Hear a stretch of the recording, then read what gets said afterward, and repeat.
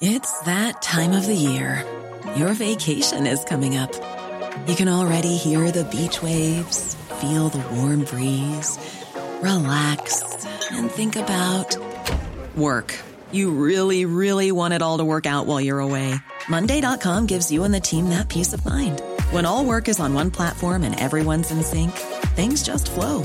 Wherever you are, tap the banner to go to Monday.com.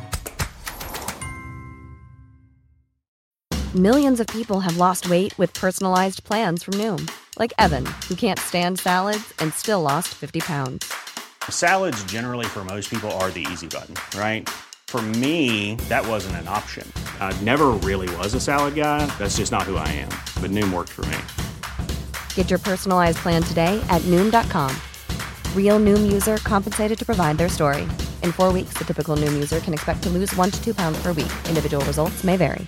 I'm Sandra, and I'm just the professional your small business was looking for. But you didn't hire me because you didn't use LinkedIn Jobs. LinkedIn has professionals you can't find anywhere else, including those who aren't actively looking for a new job, but might be open to the perfect role, like me.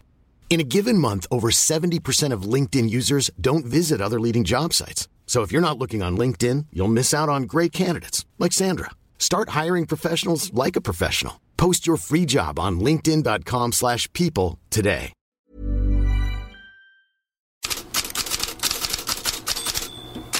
God morgon Fredrik Pavlidis. Mycket matchsnack idag, eller? Ja, det kan man tro. Ja, det finns ju sånt att ta, men det som sticker ut mest tycker jag ändå är transfersnacket. Det finns en del godbitar.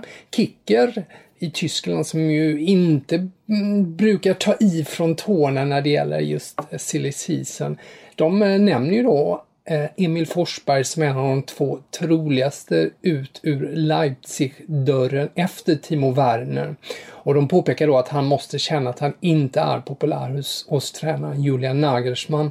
Det är ju Kristoffer Nkunku och Dani Olmo har ju allt mer tagit över. De är ju unga spelare som gör väldigt bra ifrån sig. Olmo gjorde 2 mål senast, så de tror på en Forsberg-flytt. The Sun, som inte bara brukar försiktigt plaska omkring bland transferrykten utan snarare brukar göra bomben i det vattnet. De drar till med exklusivt Jadon Sancho redo att återvända till Manchester City. Han kan tänka sig en sån flytt då Manchester United har svårt att hosta upp transferpengar på 115 miljoner pund som det talas om för Dortmund-spelaren. De nöjer sig inte med det i The Sun, utan de har också att Tottenham är ute efter att snuva Arsenal och Everton på brasilianska veteranen Thiago Silva, som ju är på en free transfer nu sedan han lämnade PSG. Cadena Kope har annars om Arsenal att det är den klubb som ligger bäst till att värva Thomas Partey från Atletico. Han har ju en utköpsklausul på 50 miljoner euro. Och The Times har lite annorlunda när de tar upp Ansu Fati i Barcelona. Barcelona vill ju absolut inte sälja honom, men en klubbkälla inom Barcelona, han säger just det att alla stora klubbar är ute efter Ansu Fati. Och de säger till Barcelona: om ni vill ha pengar så sälj Ansu Fati till oss. För alla är medvetna också om att Barcelona är i en ganska trixig ekonomisk situation. Så att någon slags sanning kring det här med rykten om Ansu Fati verkar finnas i alla fall. Andra nyheter? Det som fastnar ganska mycket idag är ju i England är från både Daily Telegraph och The Times, bara för att nämna 2 av de största tidningarna där, har på sina sportätter om Marcus Rashford i Man United då. Och han har då gått ut ganska starkt och pratat om det här om att regeringen har tagit beslut att ta bort fria måltider för behövande barn på skolor och sånt här. Och Marcus Rashford särskilt är ju uppväxt under väldigt knapra förhållanden och hade ju svårt att själv liksom som skolbarn för hans föräldrar var det svårt att få ihop till mat. Han berättar själv om det i BBC Breakfast.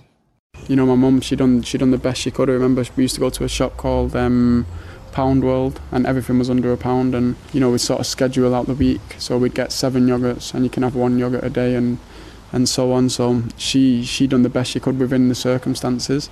But there's some families out there like me that have 4 or 5 kids, so it's literally impossible for her to take control of the situation. You know, that this is all going on at a time where kids should be concentrating on schoolwork and stuff like that, and it's just crazy to think that this is still going on at this, you know, we're in 2020 now, and it's just something that I don't believe should be happening.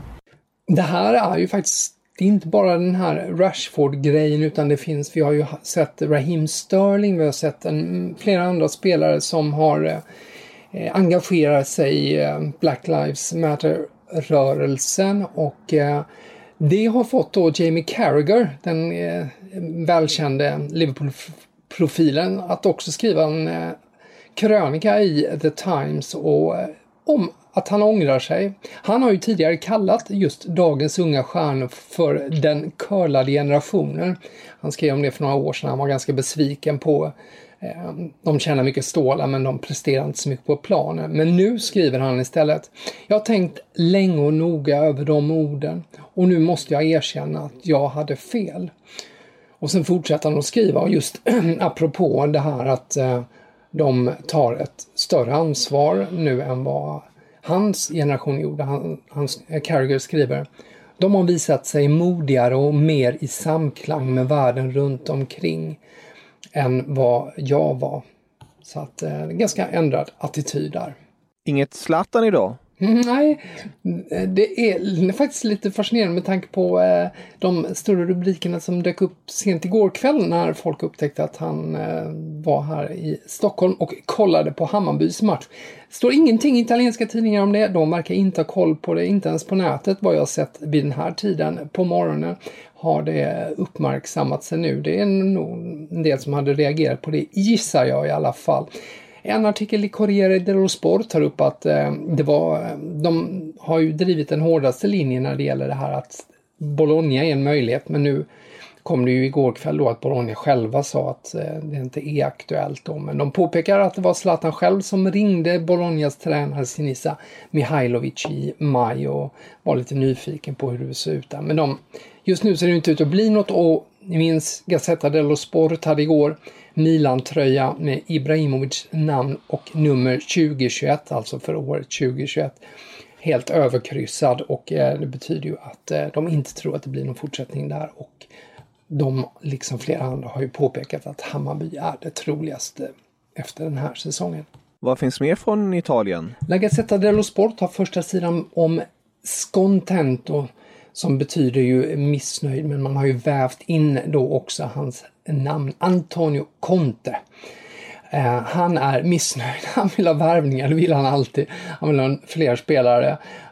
Det har ju gått ganska motigt för Inter nu åkte de ut i cupsemifinalen också, och Gazzetta dello Sport påpekar att Lautaro Martinez, som ju är Barcelona-aktuell, är ju helt ur form. Han har ju spelat 6 matcher utan att göra mål.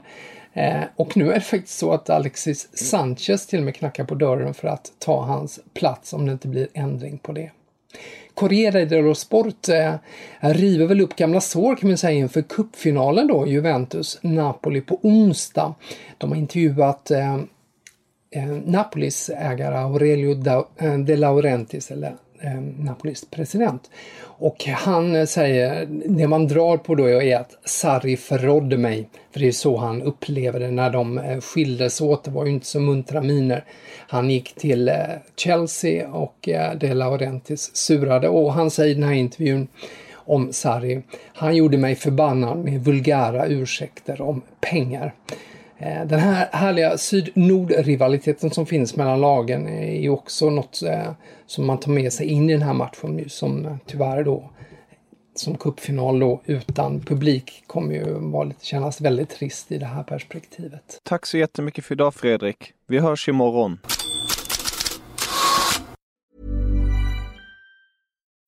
When you need mealtime inspiration, it's worth shopping Kroger, where you'll find over 30,000 mouth-watering choices that excite your inner foodie. And no matter what tasty choice you make, you'll enjoy our everyday low prices, plus extra ways to save, like digital coupons worth over $600 each week. You can also save up to $1 off per gallon at the pump with fuel points. More savings and more inspiring flavors make shopping Kroger worth it every time. Kroger, fresh for everyone. Fuel restrictions apply.